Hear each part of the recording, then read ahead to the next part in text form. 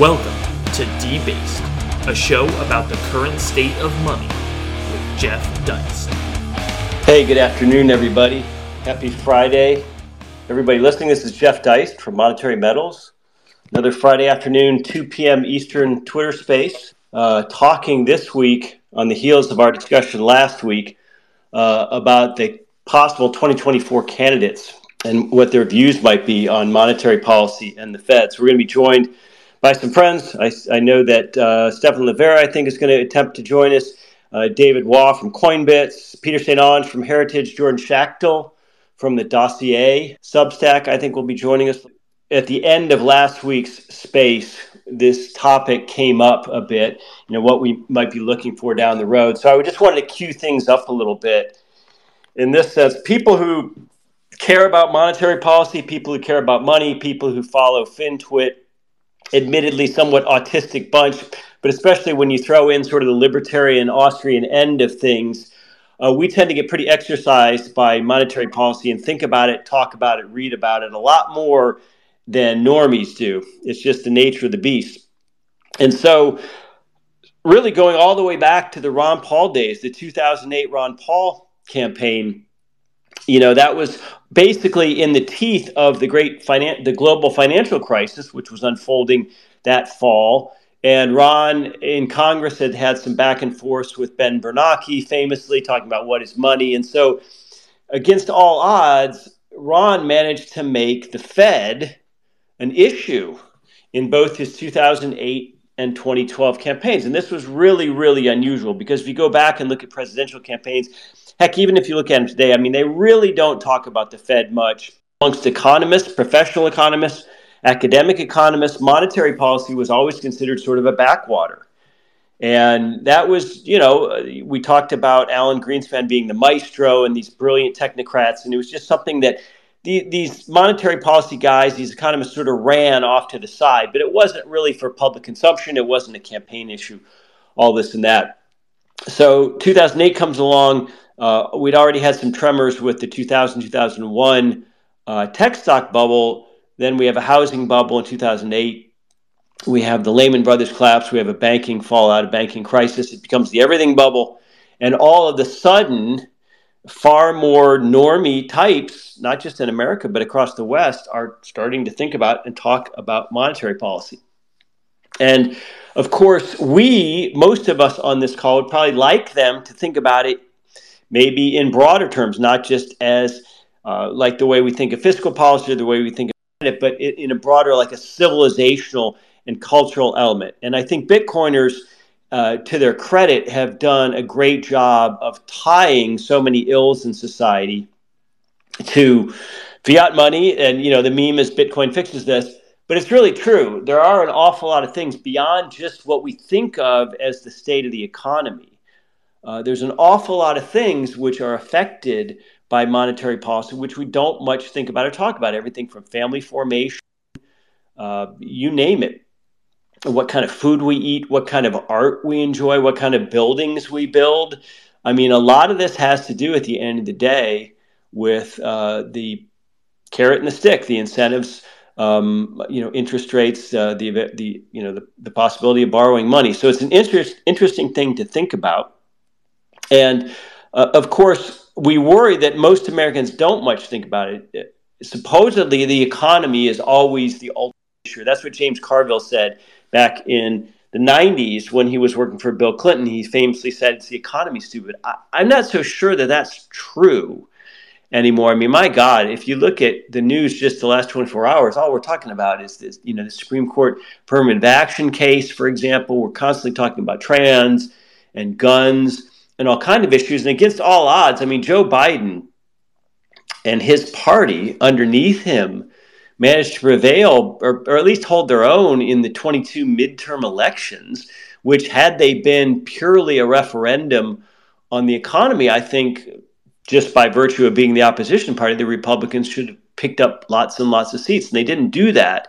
So maybe we've reached this point where America and Americans have just sort of decided, well, we kind of peaked and we're not necessarily the greatest country on earth anymore, but things are still pretty good here, and the economy sort of just muddles along. And yes, there's better and times, but still, what I care about is defeating woke, or what I care about is defeating MAGA. I mean, it feels like that. It feels like that, but maybe it just feels that way to people like me who spend too much time on Twitter. But one bright spot, I think, is that some of the announced candidates for 2024 have actually brought up monetary policy. That people like RFK Jr. and Vivek Ramaswamy, DeSantis, others have begun to talk about it as an issue. So I think that's promising. The under 40s, especially the under 30s in this country, man, oh man, not only are they facing unbelievable housing prices and college tuition prices and healthcare prices, especially after COVID, but then car prices, $50,000 is the average new automobile now. But then on top of that, to go out and borrow money, get a home loan or a car loan, 8-10%. And yet, do we see the under 40s and the under 30s flocking to the right, saying monetary policy is the most important thing to them? No, they say equality is the most important thing to them or something. So it's a bit of a mystery, a conundrum. And I hope I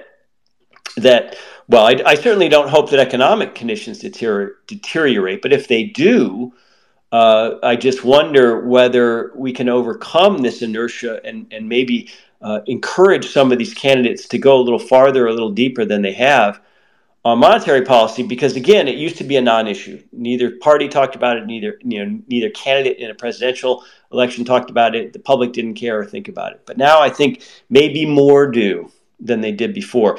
And for starters, I know that Peter St. Onge is with it. I want to start with Biden. Biden may or may, he's got probably the best chance of anybody to be president again. He loves Lael Brainerd, who was vice chair of the Fed. She went to she's now his top economic advisor in the National Economic Council. He did redo Powell for another 4-year term that would expire midway through Biden's second term if he had one. And when I look at Lael Brainerd, I think of someone who's well to the left of Jerome, who is what the left loves. She's daughter of diplomats. She went to Harvard. She's McKinsey. She checks all the boxes, and I would argue she's maybe even more MMT adjacent than Janet Yellen. So, Peter, I guess let's start with Joe Biden. Does this guy have a coherent notion of monetary policy? Yeah, thanks, Jeff, and thanks for having me on. Biden has the support of the people who count the votes. So, I think our first assumption would be he's the most likely winner in 2024. And I think you're right. Lael Brainerd, who, a lot of people were pushing her for Powell's job, and I would call her an MMTer. Biden has put out another couple of people, has tried to appoint them to the Fed, either attempted or succeeded. So Lisa Cook, who had been pushing for racial quotas on Wall Street, Sarah Raskin, who wants climate change to dominate banking. He'd put out Sol Omarova, who wants to nationalize the banking system. So, whether it's Biden or whether it's handlers, they have been very far to the left, in other words, to the inflationist side of even Jerome Powell. And I think a lot of us, we criticize Powell so much for the money printing, and it's kind of sobering to remember that Jerome Powell is a centrist. I mean, he was appointed by Trump. He is what passes for a conservative Fed chair. And so after him, it gets a lot worse. And if Biden wins another term, then, he's going to get to appoint a lot more people onto the board. I think we are going to see a much more inflationist Fed. And also, remember that equity and the climate, we're going to see a Fed that is paying a lot more attention to those kinds of politicized issues as opposed to sticking to its knitting. Yeah, it is amazing if you follow the Fed's press off on Twitter. I mean, the stuff they tweet, it's just unbelievable. Half the time it's got nothing to do with monetary policy. A lot of it is about getting more women into the economics profession. Sometimes it'll be stuff about climate. It'll oftentimes be stuff about equality or equity or whatever it might be. But what about Biden himself? Do you think, Peter, that does he know anything about monetary? But I don't even know if he was ever on Senate banking. He was on Senate Judiciary, I know. He doesn't strike me as a guy who's animated by any of this. Yeah, and I think that's kind of the subtext that I'm sure we're going to be getting into here is that, if we take Biden and Trump as kind of the legacy candidates in a way, neither of them are particularly interested in monetary policy. They both, let's see, the Wall Street Journal said they are both free money, weak dollar advocates. Basically, both of them see the Fed as a useful piggy bank. They want rates to be low so that the economy does well, so they can win the next election. And when it comes to the Fed, neither have displayed much intellectual curiosity or much of a sense of mission to push it either direction. So I think that Biden is just sort of obeying the activists who brought him to the dance, and he's repaying them with these radical candidates. I don't think he himself, even when he had his entire brain at his disposal, I don't think he put a whole lot of thought into the Fed. Yeah, I mean, in a sense, Joe Biden's not animated by anything, but Yeah, true. I mean, here's the thing: is Jerome Powell is well to the right of Biden, whatever that means. In whatever sense, I mean that, but none of he's the less inflationary. Yeah, yeah, I mean, never. Ben Bernanke or Alan Green book written about him, The Maestro. Ben Bernanke wrote that self-flagellating book, that like self-flagellating book, where he basically called himself a hero for his, role in the financial crisis. And of course, Janet Yellen, was the first female chair, and it seems like they're almost due for a fall guy. And if things do go south, Jerome Powell as the hawk who raised rates relentlessly. I mean, Wall Street's going to hate the guy's guts. The commercial real estate is going to hate this guy's guts. The auto and the whole residential real estate lobby is going to hate this guy's guts if things don't change. Mm-hmm. I mean, he strikes me as someone that the left generally, and Biden more specifically, could like push off as a scapegoat. Yeah, absolutely. And, there were a lot of people who were asking why Powell didn't drop out when things started turning south. He had his chance when he was up for re-election, and, he could have declared victory, gone home, and left the next guy with the mess. And he didn't. And I think without a doubt, Powell has no friends on the left. They will throw him under the bus. And fundamentally, that's what they, whether it's Newsom or, really across the board among Democrats, they've been pushing to lower rates. Not because of any sophisticated Austrian analysis of, changing the rates too fast and you get the boom and the bust and none of that stuff. Just simply print more money, please. Whatever you do, print more money. And, this has been basically the platform of the Democrats ever since the beginning of the Federal Reserve is whatever you do, print more money. And then the Democrats or the Republicans have, sort of been the guys who come and clean up the mess here and there. And I think in recent decades, they've given up on that, concluded it's a thankless task, and so now we have a bipartisan uniparty inflation to enjoy. Yeah, but imagine if, as a country, we talked as much about Jerome Powell and Lael Brainerd and Neel Kashkari as we do about Supreme Court justices. Imagine if we knew as much about them and cared as much about their nominations and fretted about who the next president would appoint to the Fed. And we really should, if you think about it. Oh, we absolutely should. Those things are far more important. And that's part of what, Mises, what all of us try to do is they decorate monetary policy with so much jargon and smoke and mirrors. And, it's this almost religious process where Jerome Powell comes out, he stands at the altar and all of the, assembled plebes bow down before him. And, we all try to break through that and make people understand how corrupt, how dirty, how craven this system is. This is institutionalized theft. And with the kicker, it would be one thing if it was just theft. But of course, with the kicker, it then savages the economy. It causes depressions and inflation, all these horrible things. And so a lot of what I think all of us on this call here, Jordan, Stefan, we all try to make people understand, what is the scam? What are they doing to you? And why this stuff is a heck of a lot more important than student loans. Well, let me ask Jordan. I know I see that he joined us.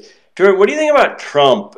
I know he's a real estate guy, and he used to talk about how low rates were good for him but bad for savers. You think he's got any more monetary policy understanding than Biden?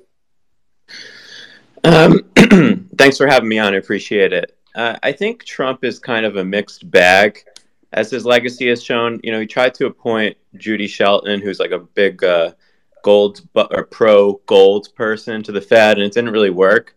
But then at the end of close to the end of his tenure, he infamously, was demanding the printing of trillions of dollars. To supposedly, fight the pandemic and all that. So I think he's very much a mixed bag.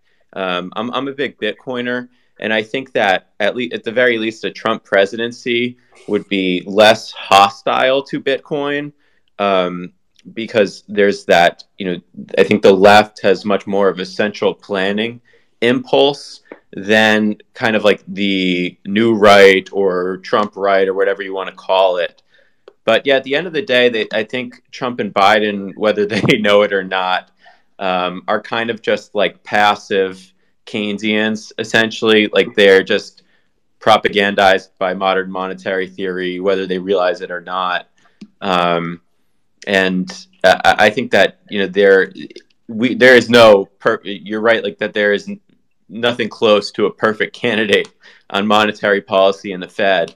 But I think when push comes to shove, when there's a manufactured emergency, you get to see what people really believe. And when they talk a lot about wanting to set rates a certain way, but we saw what Trump did during the so-called pandemic, and what he did specifically to Thomas Massie, who just wanted Congressman Thomas Massie, who just basically wanted a voice vote on the trillions of dollars spent, and Trump basically pledged to primary him. That effort was unsuccessful, but I think it really showed that the bottom line is that he's central planning light, whereas the Biden administration is more central planning heavy. Well, it's interesting you bring up Judy Shelton. People may not remember. I mean, Judy Shelton, she kind of comes from, she was at Hoover for a while. She comes from the Larry Kudlow, King dollar, strong dollar, let's have lots of export school. And that's fine, But she's a very sweet person, smart lady, and she really liked gold. She said some nice things about it. And talk about Trump derangement syndrome. I don't know if people remember. This was 2020, I think. So when Trump, a couple years after that, when Trump nominated her, I'm sorry, I don't remember the year, for the Fed, like the economics profession went nuts. They sent that open letter. It had like 130 economists, I think 6 or 7 Nobel Prize winners, including Stiglitz. And they basically said, she's totally unfit. We can't have her. So I had known a little bit about her just tangentially prior to that. And I started doing some digging, and I was like, she'd grown up. She was like the anti-Lael Brainerd, where she grew up in a rural area. She went to University of Utah, for God's sake. She wasn't part of the club. We got to have, everybody's got to have gone to Wharton or Harvard or Yale or Columbia. She's not part of the club when at the Fed. And that was, to me, just so outrageous that anyone thinking outside the box that had questioned, I recall she had questioned, among other things, the rate setting function, whether this is something the Fed ought to be doing, why it's so powerful, whether we need a Fed at all. That's exactly the kind of person who ought to be on the Fed's board to question things and act as a drag or a brake or whatever it might be against the consensus. And that was, to me, that was a very Trumpian nomination, and she was treated very shabbily. That was just not right, Jordan. Yeah, and I want to add that the fact that Trump put Judy in there, I think, means that Trump's first instinct is anti-establishment. He is open to outsiders. As Jordan put it, I think he's, I agree, he's sort of a passive Keynesian, but fundamentally he would be a heck of a lot better than a Biden, I think, because he is willing to entertain people who actually want to, fundamentally change the Fed, whereas most establishment Republicans, for example, the limit of their reform the Fed is to say, the Fed needs to do a better job, and they haven't put much thought. They don't really entertain any kind of radical solutions like that. So I think it's clear that Trump is a lot better than Biden. For sure. I mean, what's unbelievable, though, is the specter of Trump versus Biden again. I mean, is that really the 2024 race? It feels like if Biden has many more hiccups, or if that they're ready. In other words, if somebody puts a shiv in Biden, it won't be Republicans, right? Republicans are just absolutely powerless. It'll be Democrats who want Gavin Newsom or Michelle Obama or whoever they want.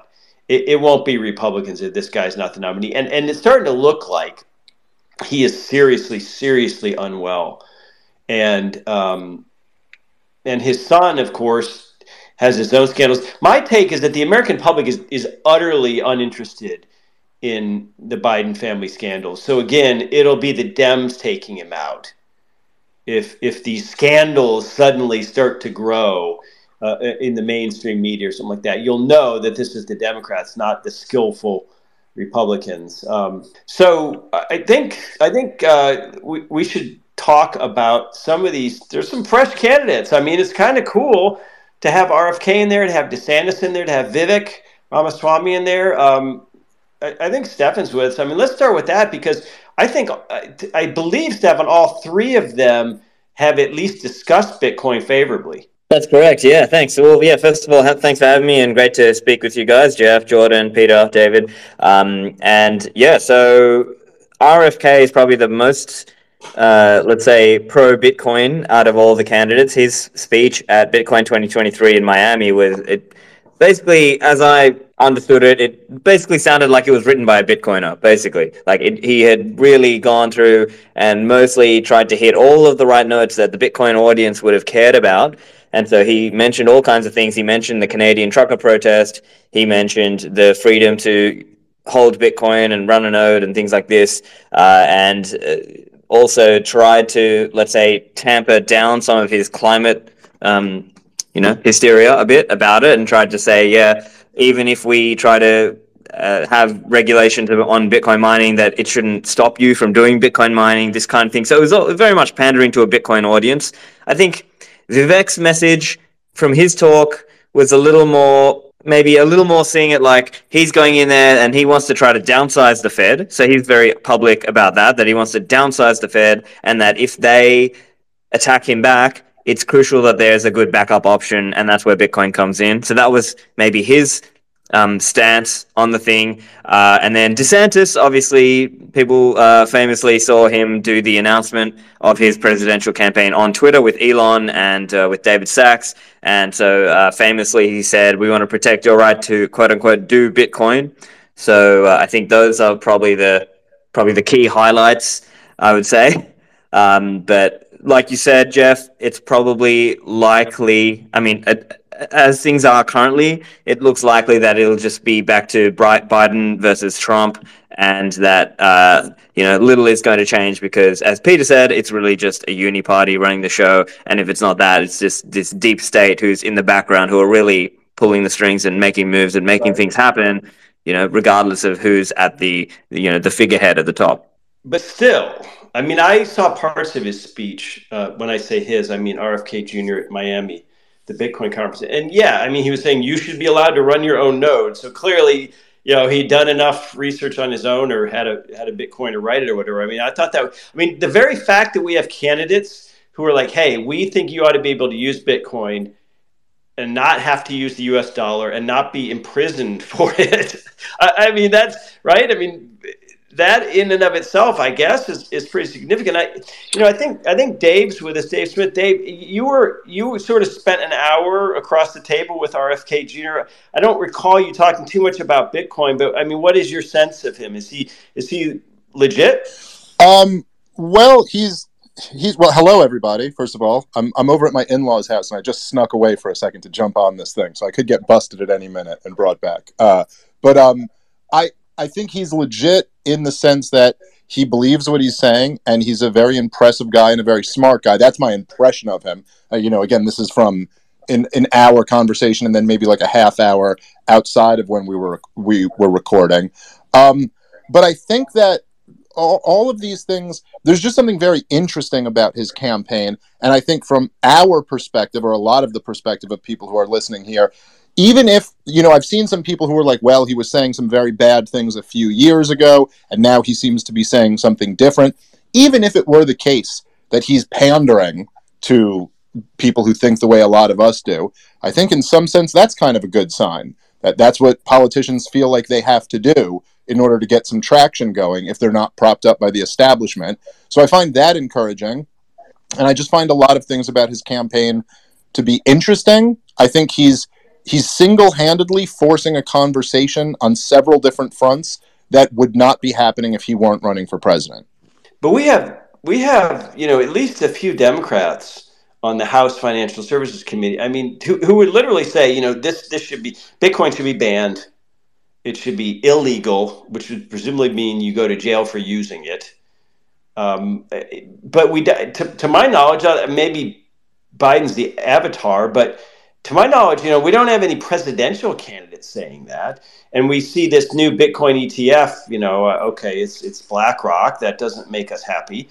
But nonetheless, it almost seems like Hayek's idea of a competing currency sort of gaining traction quietly under the radar is happening with Bitcoin, and that that it's a little bit out ahead of these guys' appetites to destroy it. I mean, I hope that's the case. It would be interesting to see one presidential candidate at least come out and say, I'm totally against it. We use the U.S. dollar here. This is for money laundering and drug traffickers and whatever they say. It's for hiding income, and it should be absolutely banned and illegal. You have to use the dollar. Well, I don't think in a way I don't think I've ever heard a presidential candidate come out and say, I'm completely opposed to like Ron Paul's audit the Fed bill or any of these talks about ending the Fed. I'm opposed to that too. I think in a way they don't really want to promote any of these ideas. They don't want people who maybe haven't heard about this stuff to even hear about it. But I think there have been, like you said, on House committees. Also, wasn't it? I believe it was last year. I'm blanking. I believe it was the chairman of the European Central Bank. Was that? Am I right about that? Was that the one who said the thing about how much of a threat this is because it undermines, our ability to control currency and all of these things. So I think there are. Well, do you mean Christine Lagarde or earlier, like Mario Draghi? I'm blanking on this. Maybe somebody else who has a better memory than me could. Yeah, Christine Lagarde is another. She's the European version of Lael Brainerd. She's another the antithesis of Judy Shelton. I mean, she's everything we don't want in monetary policy, embodied in one really nasty woman who's also a felon, by the way. Don't hear that too often. Yeah, I was unaware of that, but I do think you're right that this has been a thing that is almost like with lots of different forms of technology, it almost seems impossible to fight this flood, and that it's getting so big in so many different communities. And now you see that, both with RFK and with Ramaswamy, I'm sorry, it is a thing that they understand that if they want to tap into this kind of anti-establishment energy, that's at least one, the Bitcoin wing is at least one of those wings that they have to tap into, which I think is very encouraging. Yeah, that's an important point right here. That what David and Dave have both mentioned that, right? That all of the outsiders now, I mean, in a sense, they are the least beholden to the establishment, and those guys all seem to have arrived at the same conclusion, which is that nobody likes the Fed. There was a time where attacking the Fed was like crazy land, right? That would, mark you as a fringe candidate.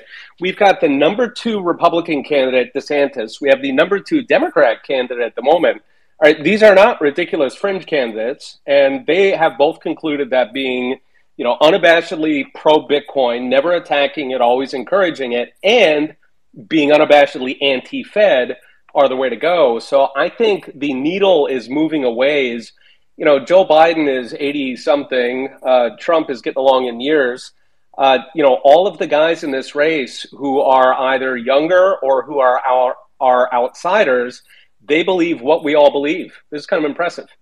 In case anyone thinks I was being hyperbolic, you can look it up. Christine Lagarde avoids jail, keeps job after guilty verdict in negligence trial. So she was enmeshed in a controversy over paying taxpayer money to bail out a French businessman. So anyway, you can look that up. Who can we ask who might speak to Vivek Ramaswamy? Oh, I just had him on, by the way. Oh, yeah, really? so the episode just got released either earlier today or yesterday, but it's up. Did he talk about anything related to monetary policy? No, we didn't get into monetary policy.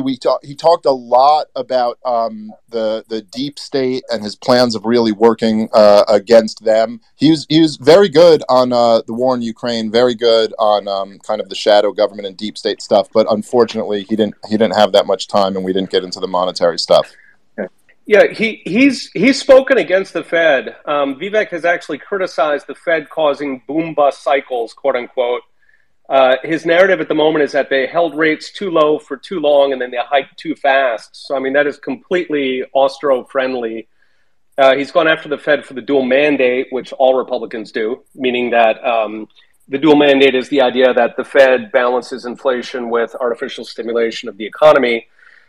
So, I mean, he's been solid across the board in attacking the Fed specifically. Yeah, so I heard him. His take, from what I understand, is that he wants to return them, return them. He wants to abolish the dual policy and or the dual mandate, and he wants them to focus simply on currency stability. Which I don't love exactly. I don't know if that's exactly the message I would want out there. But I'll say that anytime a presidential candidate is talking about the Federal Reserve and being critical of them, that pleases me, because I think a lot of people like us, it's easy for us to lose sight of the fact that so many Americans still just have no idea what the Federal Reserve even is. And just to insert that issue into the popular consciousness is valuable. Well, from what I can tell, he's basically the only candidate who mentions the Fed on his campaign website. I mean, these campaign websites are just such a joke. You'd think they would have a quick menu with a good, strong paragraph summary on major issues. They do not have those things. They are just full of pop-ups to get you to give today $25, that kind of crap immediately bombards you. But I thought I thought I might ask Jordan, who is a true Florida man, to give us a little bit more on DeSantis. I know you follow him more closely. I mean, he's a smart guy, right? He doesn't come across intellectual, but do you think he knows a little monetary policy? Yeah, I think he's learning and willing to learn. And the willingness to learn, I think, is what separates him from a lot of the other fellow candidates in the pack. There's kind of like two different kinds of people in this world. There's like people that are stuck in their ways, and there's people that are willing to learn. And I definitely put DeSantis in the latter camp. In Florida here, he's taken a big initiative to go after preemptively the idea of the imposition of a central bank digital currency system. So he is reading and is very well aware of the global ruling class's plans to devise this system and implement it, where you're basically enslaved, specifically with the Federal Reserve. I don't know exactly where he's at on that. I'm not I'm a big supporter of his, but I'm not like a surrogate or anything like that. He's certainly pro Bitcoin.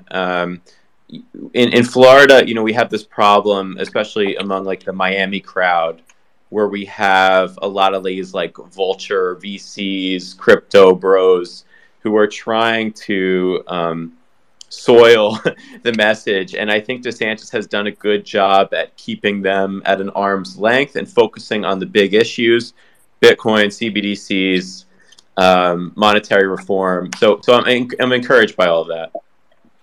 Yeah, I was going to mention DeSantis has he's actually been perfect on the Federal Reserve. Like when he's criticized, he doesn't talk about it that much, right? He's sort of focused on the non-monetary issues.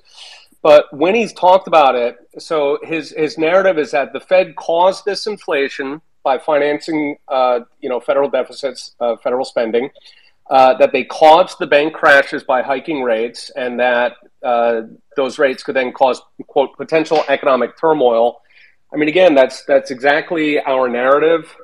He's criticized, the billionaire bailouts of Silicon Valley Bank. As Jordan said, he's been really solid on CBDC. Honestly, he's been, I'd say, the strongest prominent Republican against CBDCs. So, I mean, really across the board, he has said all the right things on the Fed. I think he just doesn't focus on it that much, like tactically. Well, I want to get David Waugh's take on all this. David, when I listen to these guys, the thing is I don't know how you reform the Fed, on the monetary policy side, or how you even improve it without attacking spending. I mean, federal spending is the single biggest driver of inflation in this most recent term, basically since COVID. There's two huge fiscal stimulus bills, $6 trillion cash. Fed had nothing to do with that. Other than wink and a nod, we'll buy any treasury debt that's issued as the buyer of last resort. So go ahead and spend your little hearts out and we can paper over the difference. I mean, the Fed's always saying that, but I mean, is there an opportunity in 2024 to even begin to wrestle down the spending beast? If it's Trump or Biden, I would say absolutely not, right? And especially if the interest payments on debt, continue to just rise to become, one of the top categories of federal spending due to the rate hikes. But one thing I will say that we kind of, two things that I noticed. I just want to say that it was Mitt Romney, if everybody remembers, that voted against Judy Shelton. And that I remember that was really, that stuck out to me. I was like, man, really showing your colors, right?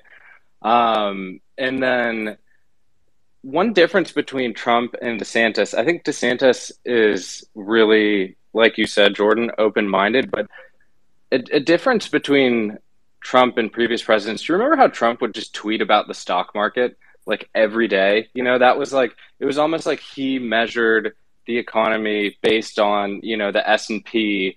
And if it wasn't going in the direction he wanted, he would criticize Powell, right? And like he used Powell as like a tool to influence the S&P, right? And Biden hasn't done that at all, right? Biden's basically, because it's been convenient for him, kind of ceded power to the experts of Powell, right?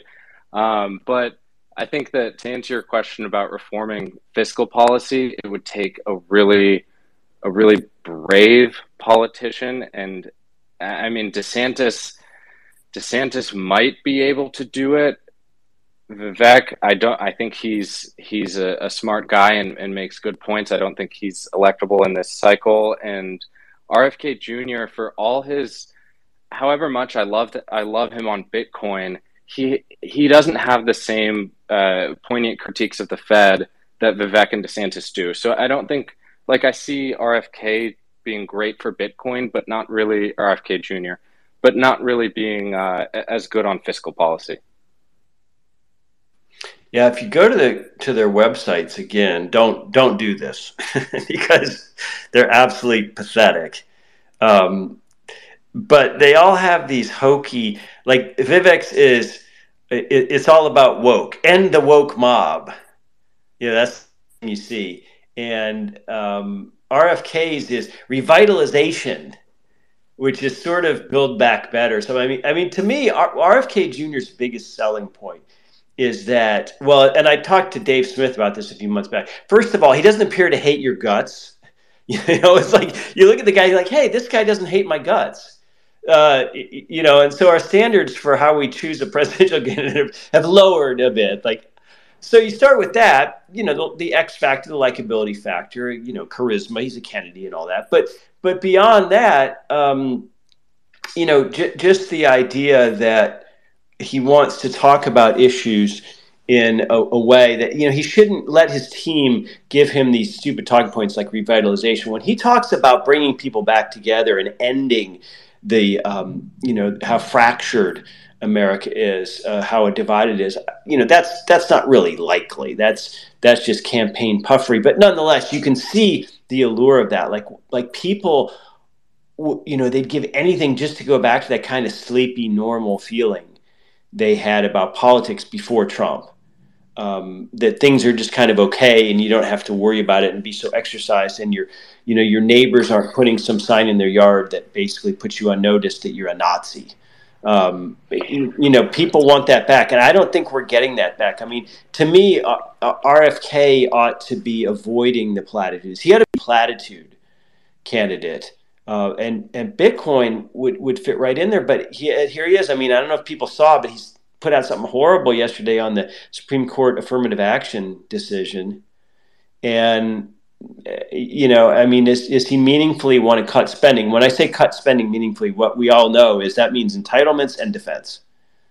If you can't cut those two things, and not just cut the rate at which what we spend on those things goes, I mean actual cuts, then the rest of the spending is almost kind of superfluous, because those two things alone, and now interest on the national debt, those will more than eat up tax receipts. So I'll just throw it to the panel. I mean, are there any, is Gavin Newsom a possibility? Is someone like Michelle Obama a possibility? Is Hillary a possibility still? Even Mitt Romney, to his shame, to his eternal discredit, has suggested he might run. I mean, is there anybody out there? Well, I'd say I think Gavin Newsom is definitely a possibility. I mean, I think the Democratic Party is in a bit of a bind where I think there's a lot of people who are thinking about ditching Joe Biden, but they don't want to go with Kamala Harris, and he's the next most likely guy. I don't think Mitt Romney is a possibility. I just think he's been so thoroughly rejected by their base. He came out and made that big call to abandon Donald Trump in 2016, and it didn't move the needle 1 point. And I think that was the end of Mitt Romney being a viable alternative for the I think even the Republican establishment would recognize that they're be more likely to try to co-opt DeSantis or something like that. I just don't see that happening. To the point you made about RFK, I think he really believes in that stuff about uniting the country. I think he's got the perspective, which, look, let's be real. Growing up as Bobby Kennedy's kid, he does not have like an everyman perspective. This is a guy who has lived his whole life in a bubble.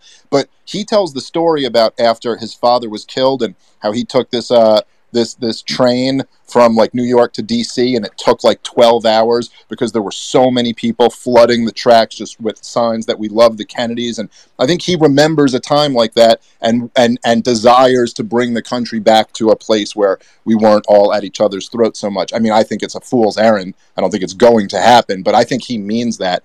My personal view of all of this stuff, and I think my guess would be that you'd agree with me on this, Jeff, because I know you've said this about Trump before.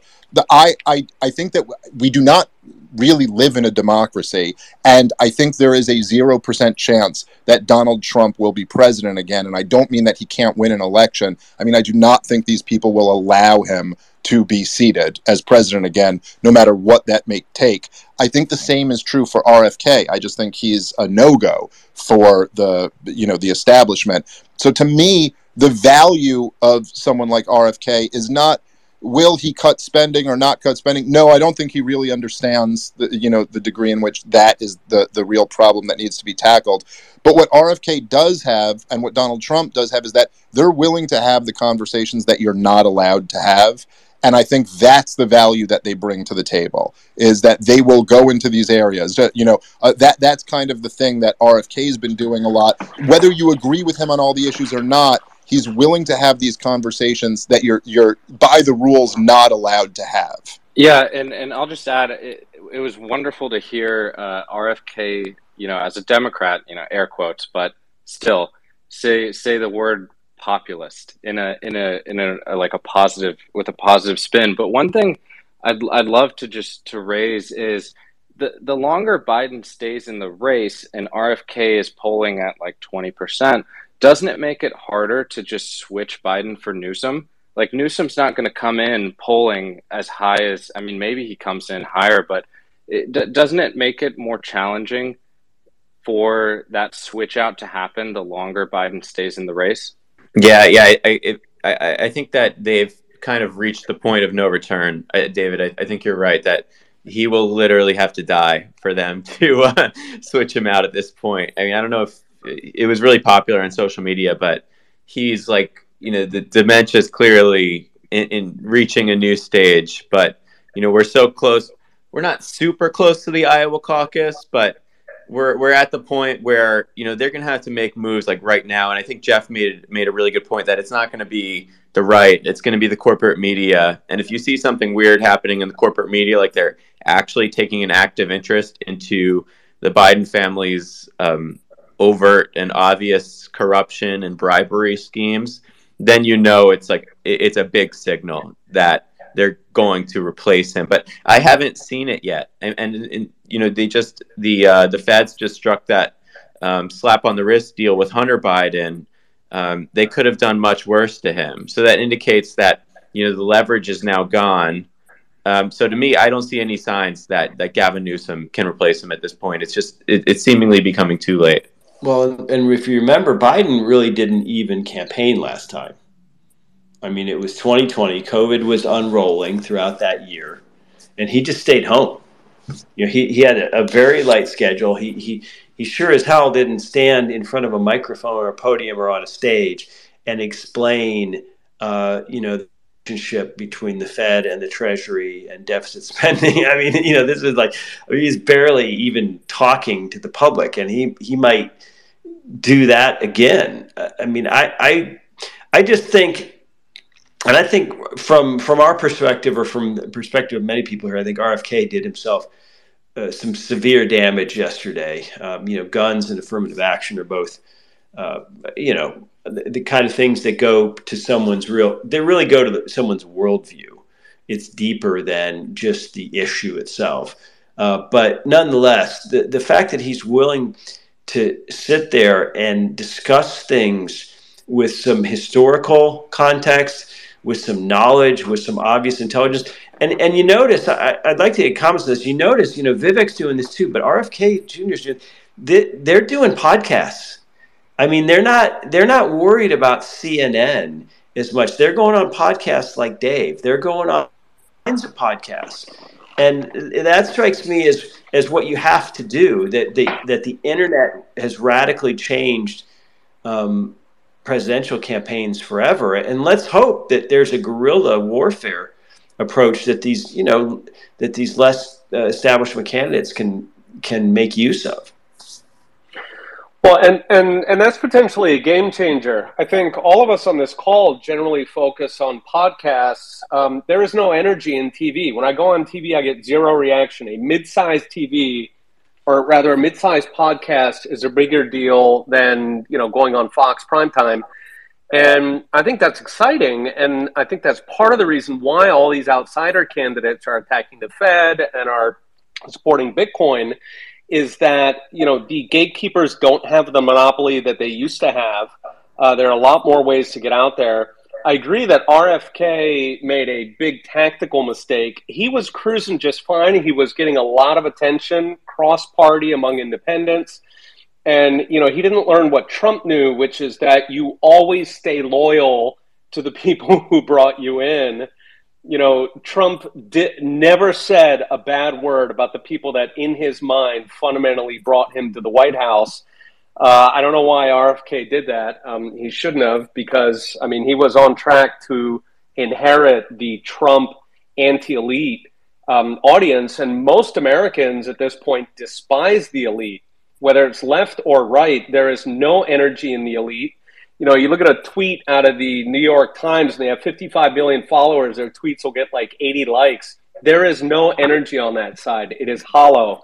So I think there's a big opportunity for candidates to exploit that. RFK was doing great. I hope he gets back to that. Hey, can I just real quick, Jeff? I'm sorry, I got to run in a second, but I just want to say, just to kind of half defend RFK for the awful tweet about affirmative action yesterday. Which I agree. I think affirmative action is disgusting and racist and horrible, and I didn't like the tweet that he had. But I think it's kind of, in a way, it's interesting that it's such for a Democrat. The guy is running in a Democratic primary. He's not Donald Trump. You know what I mean? He's got to kind of talk to his base. And I do think there's a little bit of a tendency from that I'd say, particularly within the libertarian world, to really pounce on people for not being 100%ers. The truth is that I think RFK's role is to be the best liberal.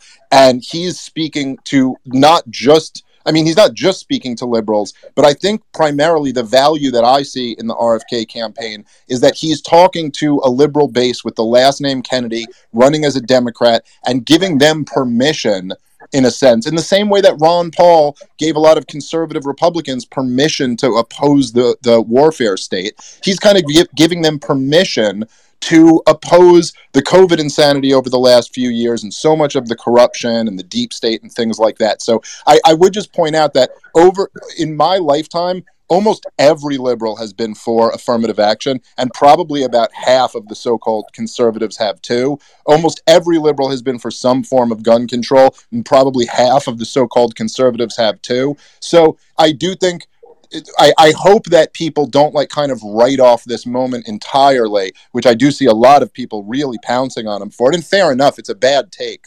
But I just think that, a lot of times I know libertarians will be like, I wish he would come over and be a libertarian and run on the LP or something like that. And it's just like, I don't think the move for RFK to have this kind of cultural moment right now would be to become a gold bug and start reading Murray Rothbard, or become, do something where he's going to be talking to 1% of the voting electorate rather than right now where he's polling at 20%. And I don't know that coming out hardcore, probably you're right. He just shouldn't have said anything about it.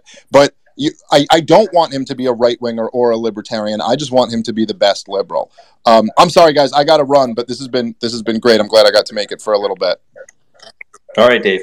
Thanks. Well, it is interesting. You poll this stuff, and as a word, there's a lot of polling today in not just political polling, but also marketing polling.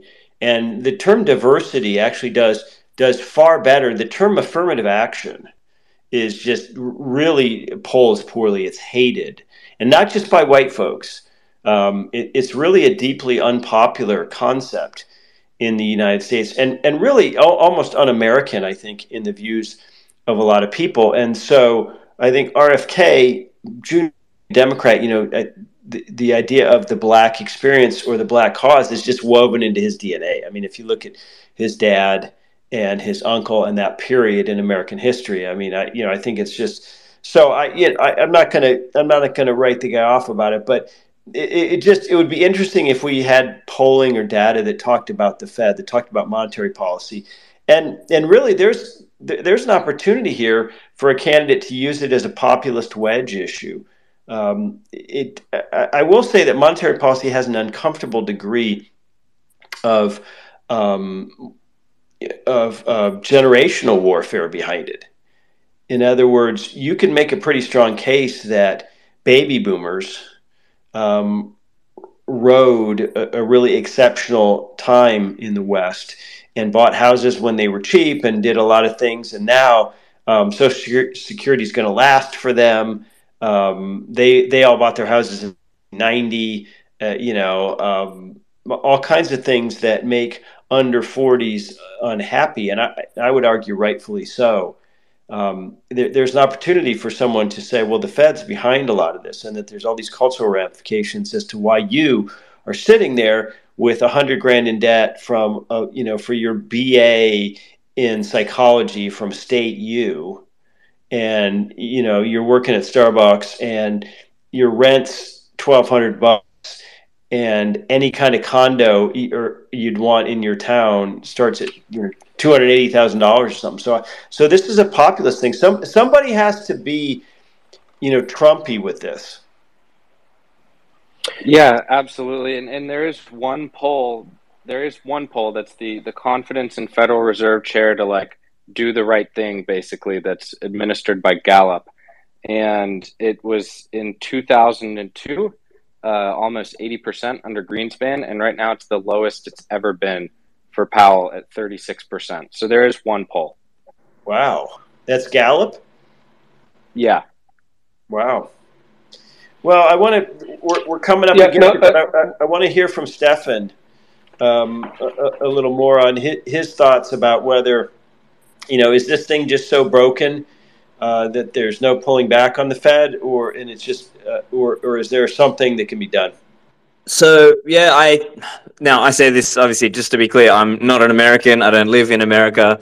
I am an Australian living in the UAE. So what do I know, right? But my view of it is that there's just too much machinery in America that will just keep things running in this certain pathway, regardless of what the voters want, right? Regardless of what the masses really want, unless you can really rile up a big group of them. And I think maybe that's where I agree a lot with what Dave Smith was saying earlier about the value of candidates like RFK Jr. is not necessarily that we're going to turn them into a libertarian. It's that he's going to give the population permission to get angry about something, whether that's the Fed or, as you said, the generational warfare of boomers doing really well out of the Federal Reserve.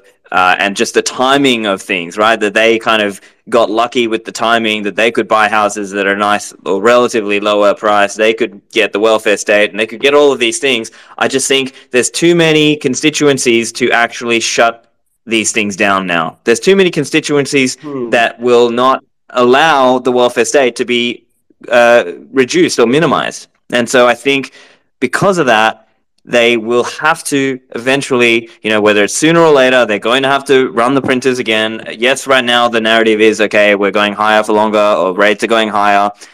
So in my view, it's a waiting game, and that they will have to eventually run the printers again, because, of course, everyone here on this Spaces and listeners are probably focused and thinking about it, but most people out there are not. And so the deep state will do what the deep state needs to do to keep it going.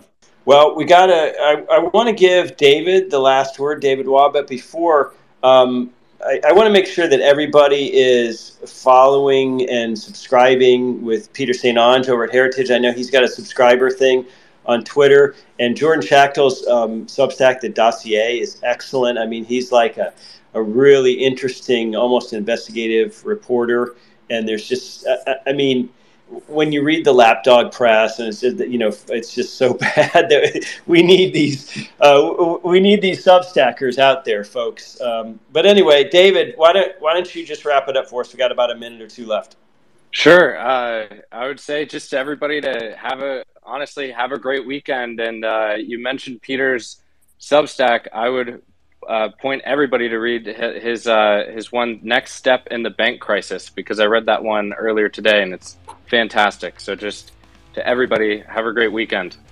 Yeah, happy 4th of July to everybody. We're always going to be here on Fridays at 2 Eastern talking about money and culture and civilization. So stay tuned. We'll be here next week. Thanks a million to Jordan, to Stefan, to Peter, to David. A little drop in from Dave Smith, famous comedian, formerly based in New York City. So we'll see you soon. Thanks, everybody.